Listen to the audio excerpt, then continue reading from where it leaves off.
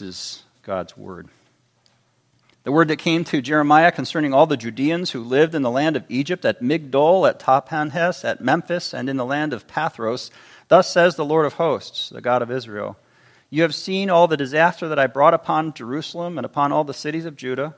Behold, this day they are a desolation, and no one dwells in them, because of the evil that they committed, provoking me to anger in that they went to make offerings and serve other gods that they knew not, neither they, nor you, nor your fathers.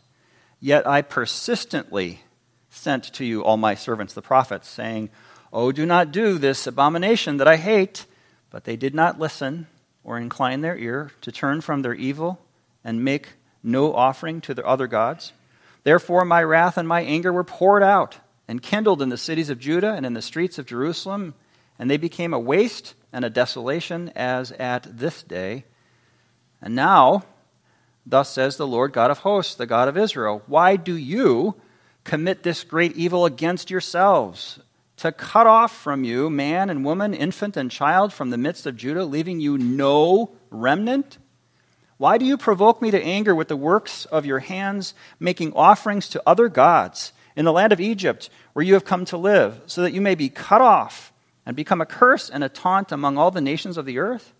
Have you forgotten the evil of your fathers, the evil of the kings of Judah, the evil of their wives, your own evil, and the evil of your wives, which they committed in the land of Judah and in the streets of Jerusalem? They have not humbled themselves, even to this day, nor have they feared, nor walked in my law and my statutes that I set before you and before your fathers. Therefore, thus says the Lord of hosts, the God of Israel, behold, I will set my face against you for harm, to cut off all Judah. I will take the remnant of Judah who have set their faces to come to the land of Egypt to live, and they shall all be consumed. In the land of Egypt they shall fall by the sword and by famine, because they shall be consumed. From the least to the greatest they shall die by the sword and by famine, and they shall become an oath, a horror, a curse, and a taunt. I will punish those who dwell in the land of Egypt as I have punished Jerusalem, with the sword, with famine, and with pestilence, so that none of the remnant of Judah who have come to live in the land of Egypt shall escape or survive or return to the land of Judah, to which they desire to return to dwell there, for they shall not return except some fugitives. Then all the men who knew that their wives had made offerings to other gods, and all the women who stood by, a great assembly, all the people who lived in Pathros in the land of Egypt, answered Jeremiah, As for the word that you have spoken to us in the name of the Lord, we will not listen to you. But we will do everything that we have vowed, making offerings to the Queen of Heaven and pour out drink offerings to her as we did, both we and our fathers, our kings and our officials in the cities of Judah and the streets of Jerusalem. For then we had plenty of food and prospered and saw no disaster. But since we left off making offerings to the Queen of Heaven and pouring out drink offerings to her, we have lacked everything and have been consumed by the sword and by famine. And the women said, When we made offerings to the Queen of Heaven and poured out drink offerings to her, was it without our husband's approval that we made cakes for her bearing her image and poured out drink offerings to her? Then Jeremiah said to all the people, men and women, all the people who had given him this answer, As for the offerings that you offered in the cities of Judah and the streets of Jerusalem, you and your fathers, your kings, your officials, and the people of the land, did not the Lord remember them? Did it not come into his mind? The Lord could no longer bear your evil deeds and the abominations that you committed. Therefore your land has become a desolation and a waste and a curse without inhabitant, as it is this day. It is because you made offerings, and because you sinned against the Lord and did not obey the voice of the Lord or walk in his law and in his statutes and in his testimonies, that this disaster has happened to you as at this day. Jeremiah said to all the people and all the women, Hear the word of the Lord, all you of Judah who are in the land of Egypt. Thus says the Lord of hosts, the God of Israel, you and your wives have declared with your mouths and have fulfilled it with your hands, saying, We will surely perform our vows that we have made, to make offerings to the Queen of Heaven and to pour out drink offerings to her. Then confirm your vows and perform your vows. Therefore hear the word of the Lord, all you of Judah who dwell in the land of Egypt. Behold, I have sworn by my great name, says the Lord, that my name shall no longer be invoked by the mouth of any man of Judah in all the land of Egypt, saying, as the Lord God lives. Behold, I'm watching over them for disaster and not for good. All the men of Judah who are in the land of Egypt shall be consumed by the sword and by famine until there is an end of them. And those who escape the sword shall return from the land of Egypt to the land of Judah, few in number. And all the remnant of Judah who came to the land of Egypt to live shall know whose word will stand, mine or theirs. This shall be the sign to you, declares the Lord, that I will punish you in this place, in order that you may know that my word will surely stand against you for harm. Thus says the Lord, behold, I will give Pharaoh, Hophra, king of Egypt, into the hand of his enemies and into the hand of those who seek his life, as I gave Zedekiah, king of Judah, into the hand of Nebuchadnezzar, king of Babylon, who was his enemy and sought his life. We end our reading there from God's Word, Jeremiah 44. Again, the book of Jeremiah is not arranged in order of what happened first, second, third. Instead, it's arranged by topic or theme. So chronologically, chapter 44 contains the last words of Jeremiah. Chapter 45 is written earlier, so we'll study that, Lord willing. Chapters 46 and following are announcements of judgments on the nations that happened earlier. So this is a nice place for the summary of Jeremiah's message on the whole. The whole point of Jeremiah's preaching ministry, the whole point of Jeremiah chapter 44 is that the words of Jeremiah to the people down in Egypt is they must listen to the Lord God through his word. They should not have come down to Egypt. They should not be trusting in Egypt. They should think and behave like the people of God. Therefore, they should repent, go back home to the land that God gave them, and seek God. The core lesson is transferable to believers in every generation. It's summarized in my title, Not of This World, and explained further in my main point. The Lord reminds us we're not of this world and calls us to listen to him. Point number 1, some people never listen, verses 1 through 19. Point number 2, yet another call to listen is given, verses 20 to 24. And then third point, verses 25 to the end, those who listen will know whose word will stand. As we go through our story, verse 1, a group of God's people were runaways to Egypt and took Jeremiah with them, so God spoke to them one more time through Jeremiah. Verse 2, God started with a quick lesson of history.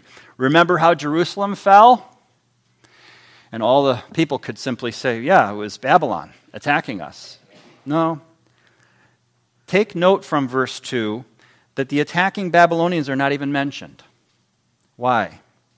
Because God's making a point that he was the driving force himself. Yeah, he used Babylon like his weapon, but it was God who caused the fall of Jerusalem. These words in verse 2, the disaster that I brought upon Jerusalem. Why? Seriously, you're asking why? 4 decades of Jeremiah preaching. If you need a reminder, God is so patient and merciful, he gives yet another reminder right here, a review in verse 3, because of the evil that they committed. What evil? Idolatry. It comes down to a first commandment issue. Have no other gods before me. They did have other gods. Verse 3, they went to make offerings and serve other gods. What did God do about it? He sent prophets. Persistently is the word, according to verse 4. But what was the response? Verse 5, they did not listen. They stayed in their idolatry. Verse 6, God poured out his anger on the city. The idea here is, don't miss it, over a long period of time, God kept sending his prophets. Over a long period of time, the people didn't listen. That needs to be understood as the backdrop. They were obstinate, stubborn, and disobedient. Why would this pattern be being drawn out now by Jeremiah in his last speech? Because yet even now, our merciful God is urging the repentance of the people. It reminds us of the book of Joel, where the army of the Lord is coming. And he says that the head of his army is the Lord himself. And he says, yet even now turn to me in repentance. Comes out in verse 7, the history lesson from Jerusalem is presented and now it's applied. Now thus says the Lord, why do you commit this great evil against yourselves? Won't you learn your lesson from history? Didn't you just come from Jerusalem? Do you not make any application to yourself of what just happened in Jerusalem? Verse 8, God asked them, why do you provoke God to anger by worshiping gods in Egypt when you moved there? Verse 9, he asked them, have you forgotten the evil of your fathers? Verse 10, he reminded them their fathers didn't humble themselves, they didn't fear God, they didn't walk in God's laws that he had set before them. God is a covenant God, and he keeps his covenant. Your fathers were covenant breakers, and so God, per the covenant, destroyed them. Are you sure you don't want to listen to him, fear him, obey him? Verse 11, okay, fine. It's necessary and predictable then, God told them, I will set my face against you for harm.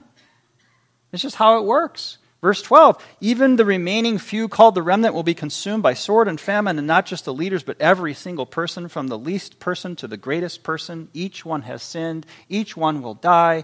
They will be under God's anger and curse. Each one will become an oath, a horror, a curse, and a taunt. Verse 13, God makes it so clear, I quote, I will punish those who dwell in the land of Egypt as I have punished Jerusalem with the sword, famine, and pestilence. Verse 14, how far will God go? God will keep going until none of the remnant has escaped or survived except maybe some fugitives. This speech, so far, reminds us of another time in biblical history when the message of God was so clear and should have been so convicting. And it was in this instance. In Acts chapter 2, when the Holy Spirit comes down, the Apostle Peter preaches to the people the explanation of what just happened. What does it mean that this Holy Spirit has come? He preached to the people that they had crucified Jesus. Their reaction? They were humbled. They turned to God in repentance. That's how it's supposed to work. But not here. Not here in Jeremiah 44. How did the people respond to this crystal clear, convicting message of God to them about their guilt? Verse 15, the idolaters gathered. They're going to give an answer. Official answer as a group to Jeremiah in verse 15. Verse 16, here comes the answer. The men said to Jeremiah, as for the word that you've spoken to us in the name of the Lord, so they're saying it not just to Jeremiah but also to God, they say this, we will not listen. Doesn't a shudder go down your spine of just being reminded by God that he destroyed his own city, Jerusalem? And now he told you not to run to Egypt, and you run to Egypt, and then you say, we will not listen. So verse 17, instead, we will be faithful to our false gods. Because we were back in Jerusalem, we worshiped false gods, and we had plenty of food, and we prospered, and we saw no disaster. What a delusion. They're absolutely wrong. That wasn't the story back in Jerusalem. Where did you get that from? Verse 18, but ever since we stopped worshiping false gods, the Queen of Heaven, we got nothing. We got the sword. We got starvation. They were believing lies. Verse 19, the women said, basically, we stand with our husbands in worshiping the gods of Egypt and the Queen of Heaven by continuing to make food and drinks for these parties. So that's the first point of our sermon. Some people never listen. It's a warning to us. You and I come from the same line of people. Because even before these people, we come from the same line all the way back to the first people. All the way back to Adam and Eve, we have had this problem that we will not listen to God and his word. Adam and Eve received message from God, warning, don't eat of this tree. But Adam and Eve would not listen to God, and they would not learn. So they ate of the tree and were punished. They were kicked out. They fell, broke their relationship with God. Then outside of the garden, God said to their offspring what not to do, what to do, and the sons and daughters of Adam wouldn't listen to God, would not learn. Fast forward. All through world history, it's the repeated story. We never learn. We won't listen. We are in that desperate condition in Adam. We need a new Adam. We need a Savior. It's not just like, hey, you better do better this week. That's not the gospel. That's not what Jeremiah is preaching. That's not what the Bible tells us. That's not the solution because it doesn't work. You really think you're better than the people we're reading about here? You're in the same soup. You're in the same condition. We do not listen. We need a Savior. The new Adam who will listen to God and obey and heed God, even to the point of death, even death on a cross, in order to be brought from death to life and us with him. Romans 5:19 says, by the one man's disobedience, the many were made sinners. So by the one man's obedience, the many will be made righteous. Romans 5:19. Let me try to explain this. The first man, Adam, was like the bus driver of humanity, driving down the road near this cliff. He sees a warning sign that says, "Don't drive this way." And he doesn't listen to the warning. He veers the bus off the cliff, and we all die in the bus at the bottom of the ravine. That's the illustration of what we're talking about here. God sends a new bus driver, the second Adam. His name is Jesus Christ. He finds us at the bottom of the ravine, and everyone's already dead. Who needs a bus driver when you're dead? But he takes Adam's disobedience upon himself, our disobedience that followed upon himself, dies at the cross, you could say at the bottom of the ravine. Third day, he rose again. Now we have a resurrected bus driver. He gives resurrection and new life to all of us, chosen people of God, who were dead in the bus of Adam at the bottom of the ravine. We're brought to life. We are rescued up out of the ravine, back onto the road, put into the bus of Jesus, the second Adam, the new Adam, and he drives us in the new bus all the way to heaven. If that helps you, that illustration, this is significant for how to interpret the Old Testament. We get into heaven despite Adam's disobedient driving, because Jesus was obedient in dying, obedient in living, obedient in leading us, driving our bus. Our desperate condition of being dead in sins, just like these people who would not listen, dead in Adam's bus, becomes our glorious condition of being alive in righteousness and alive in Christ's bus, in his church, if you will. By faith in Christ, we're given a safe seat with our ticket vindicated, validated, and we go all the way to heaven on our bus, rejoicing and living obedience to our wonderful Savior, Jesus. That's the good news of the Bible. That's the covenant of God. That's the new covenant. Listen carefully for the two drivers, the two buses. I'll read 2 verses more out of Romans 5. Romans 5:17, since because of one man's trespass, death reigned through that one man, much more will those who receive the abundance of grace and the free gift of righteousness reign in life through the one man, Jesus Christ. And this is Romans 5:21. So that as sin reigned in death, grace also might reign through righteousness, leading to eternal life through Jesus Christ our Lord. Now I know what you're thinking. You're thinking that's not fair. I was just a passenger in your bus. To follow your illustration, I'm a passenger in the bus. Adam's the guy who's to blame.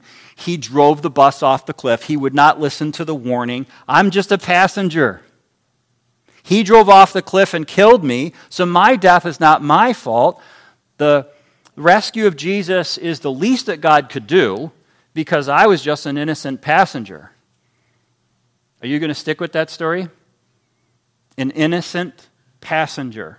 Is that your view of yourself? Because if you're thinking this whole scene isn't fair, the whole bus illustration, that's why you think it's not fair, because you think you're innocent. Let me show you yourself in Adam's bus. Adam's driving. We'll go back to that scene. He's driving, and he sees the sign that says, don't drive this way. And he says, I think I want to drive this way anyway. And he shouts back to all of us in the bus. He says, I want to drive off the cliff. Who's with me? And you hear your own voice say, yeah, I'm with you. Let's do it. And you start, go, go, go, go, go. And we're all cheering for Adam to drive our bus off the cliff. And you don't believe me? You're thinking, preacher, I would never. That's silly. That's foolish. I would never. What's worse than that? It's worse than you dare believe your condition. Let's say you dismiss Adam. You're not sure if he's going to do this correctly. So you say, Adam, just let me drive. So you take the seat as the federal head of all humanity. You drive the humanity bus. Okay, it's you. And in that seat, at the moment when you see the sign, you either go off the cliff or stay on the road. You do the same thing you did last Tuesday. You know, last Tuesday when you were given this choice, do I follow what God says or do I do what I feel like doing? And in that moment, you show what you are. You're not an innocent passenger. You wouldn't be the innocent driver. You said last Tuesday, I think I want to do this. And God says, don't do it. Don't you sin. But you chose to do it anyway. So if you're driving the bus of humanity, you do the same thing Adam did. You do the same thing any one of us did. You would choose the wrong. You wouldn't listen to God's warning. Some people never listen is point one, and that's you. That's me. We need a rescuer. We're in a desperate condition, and God shows mercy persistently, faithfully. Our second point, yet another call to listen. Verse 20, Jeremiah, the spokesperson for God, gives the answer to the men and women who want to keep making party cakes and party drinks for the party of the false god of the Queen of Heaven. Anything but the true God. Verse 21 is the answer. The Lord remembered your offerings back in Jerusalem. You've seen this show before. They used to make cakes for the Queen of Heaven back in Jerusalem. It was in his temple sermon in chapter 7. God was just and fair to condemn them, like he's just and fair to condemn us to death in the bus of Adam. Verse 23, it's because you made offerings and sinned against the Lord and did not obey the voice of the Lord that this disaster has happened to you. Verse 24, wait for it. What does God say? God says through Jeremiah, hear the word of the Lord. Hear, listen, obey, hear. Yet another call. All you who are from Judah in the land of Egypt, I told you not to leave Judah. I told you not to come to Egypt, but I've got a message for you. Hear the word of God. Yet even now, repent and turn. Come to God. God came to the bottom of the ravine where we had ignored the warning, driven off the cliff, chanting, and crashed the bus and died. And what does God say? We hear the echo of Jeremiah from another prophet, Ezekiel. Maybe you remember Ezekiel chapter 37. And the Lord God said to Ezekiel, prophesy over these bones. You got all you got at the bottom of the ravine is a valley of dead bones in the bus. And he says, O dry bones, hear the word of the Lord. See a lot of good that does. It's God speaking. If he can create life in the first place, he can resurrect life. And if he says to dead bones, hear the word of God, he can cause them to be alive. Thus says the Lord God to these bones, behold, I will cause breath to enter you and you shall live. I will lay sinews upon you and I will cause flesh to come upon you and cover you with skin and put breath in you and you shall live and you shall know that I am the Lord. Ezekiel 37, 3-6 sounds just like Jeremiah 44. You don't believe in the Lord God. You don't believe that God is God. That's the issue for us. Yet another call to listen to him who is God and what he could do. Our third point, those who listen will know whose word will stand. You say, well, that could never work. They're dead already. Okay, that's your story. You're going to stick to that. And God says it can work, and it does work, and he's going to cause life to happen. So we'll see which one's correct. That's where our third point is. Verse 25, he says, you want to make special cakes? You want to make special drinks? You want to worship the gods of Egypt, the Queen of Heaven? Okay, go ahead. Verse 26, therefore hear the word of the Lord. I've sworn by my great name that my name shall no longer be invoked by you. Your mouths are not allowed to say my name then. If you're going to worship false god, go for it. Let's see how that works out for you, but don't use my name. Verse 27, he says, I'm watching over you for disaster. Verse 28, a few will escape. What about those who escape? A few that God calls the remnant. We could call them the remnant of the remnant. Shall know whose word will stand, mine or theirs. You're putting God's word against your word. God says, fine. Challenge accepted. Let's see whose word comes true. Verse 29, I'll punish you right where you are in Egypt. Verse 30, I will give the king of Egypt into the hand of his enemies, and that's your sign. As soon as you see the king of Egypt go down, and not from old age, you'll know that I'm coming after you. That's your sign. Just like it was back in the land of Judah, where I struck down the king of Judah in Jerusalem to his enemies. Watch for the sign. It's coming, the great judgment of God. So as we back up from the chapter we've just covered, what do we see in the broader scene? We see two groups of people, the exiles over in Babylon and the runaways in Egypt. The exiles over in Babylon are those who listened to God's word, accepted his response to their sin, and a pathway out of sin and idolatry. You go to exile, and 70 years later, you're restored. It's the way of the cross, the way of life. Death to sin and the time in exile is the way to resurrection life. The life of the believer is the life of suffering. The Lord is enough for us in our suffering. And we're on that pathway home, the pathway to the good land, the pathway to heaven. That's those who are exiles in Babylon. But the different group is those who are the disobedient runaways over in Egypt, who reject God's word, who will not listen to God's commands to stay in the land. They turn to different gods and idolatry, breaking the first commandment.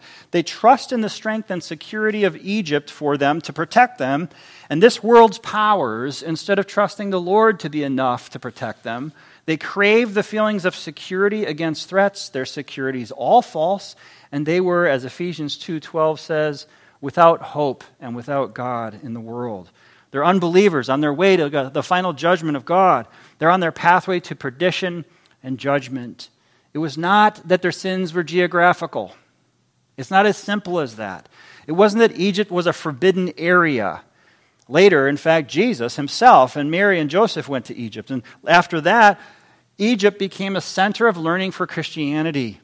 Their sin wasn't geographical. Their sin was spiritual. Their sin was thinking that God is not enough to protect them if they stay in the land, so they have to go away to the strength of Egypt. Believing that God is not enough is the sin. Thinking this world is our home is the sin. They didn't listen to God, and that's their sin. You know why Jesus came? Because we wouldn't listen.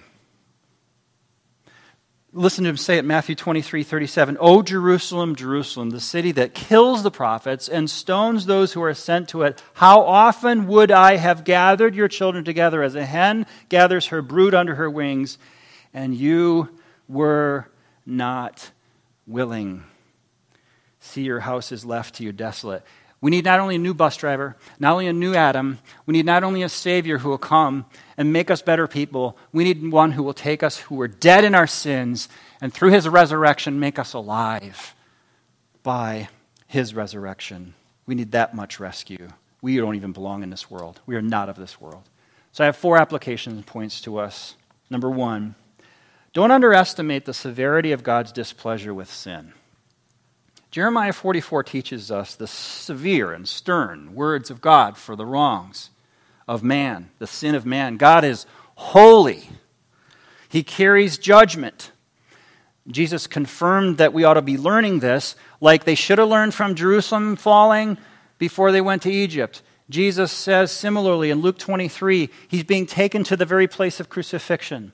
The crowds are mourning for him and lamenting for Jesus. And he said basically the same thing Jeremiah 44 says. If God did this in Jerusalem, what would he do in the cities of Egypt? Listen to the words of Jesus, Luke 23:31. If they do these things when the wood is green, what will happen when it is dry? Do you know what that means?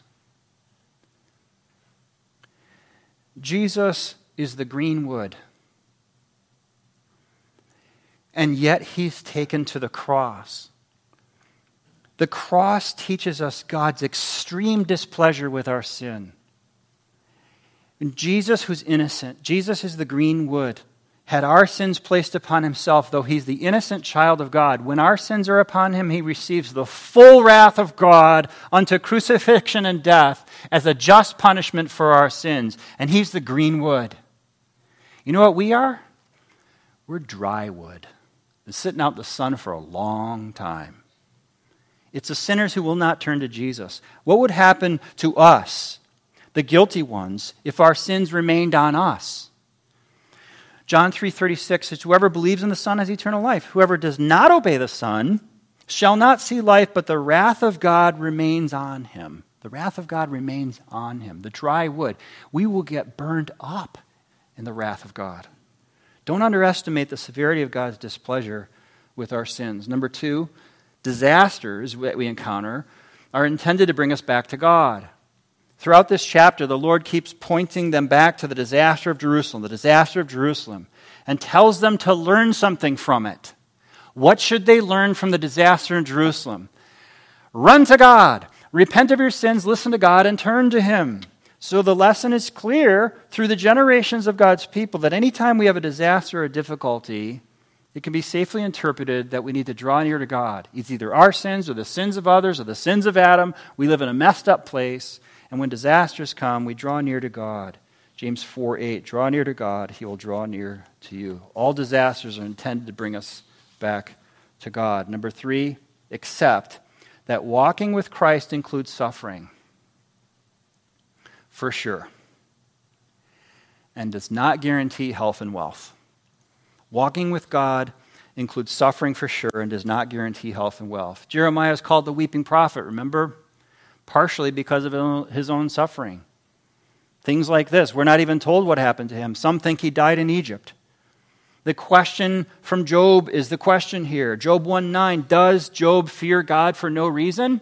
In other words, if you give Job goodies, he's going to trust in you. Take away his goodies, he has no need for you. Does he trust God for no reason? Life was good for Job. If God removes the good things, would Job still fear God? We're told that 2 of the disciples of Jesus wanted privileges. Were they following Jesus just for the privileges?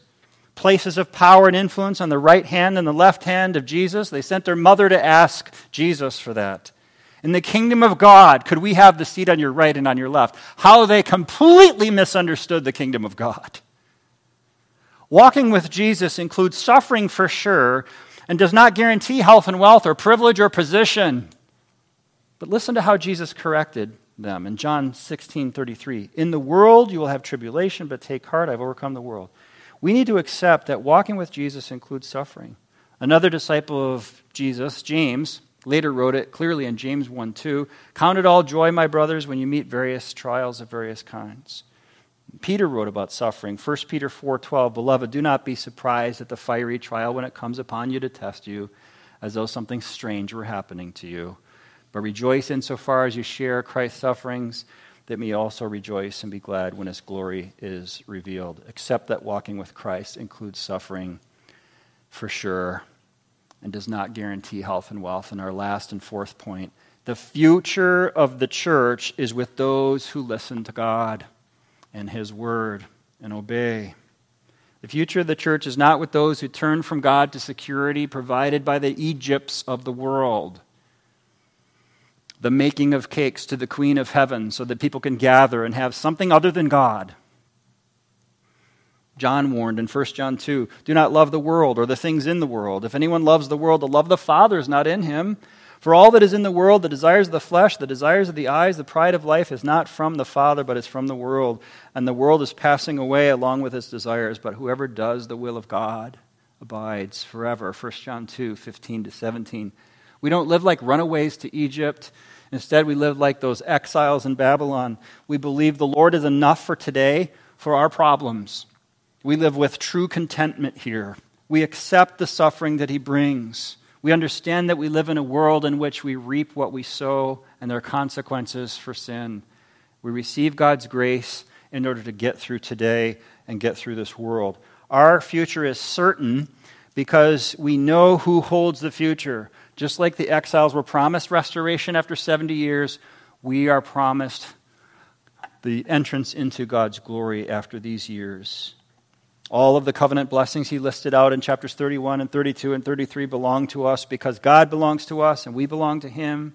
We have a new covenant in Christ Jesus. We have God's love, his favor, his blessing, God's forgiveness, God's protections, his presence, his peace. We have his word and we treasure it. We open our ears and open our hearts and listen to God's word. 1 Peter 1:21, our faith and hope are in God. So the future of the church is with those who trust and obey. Let's pray.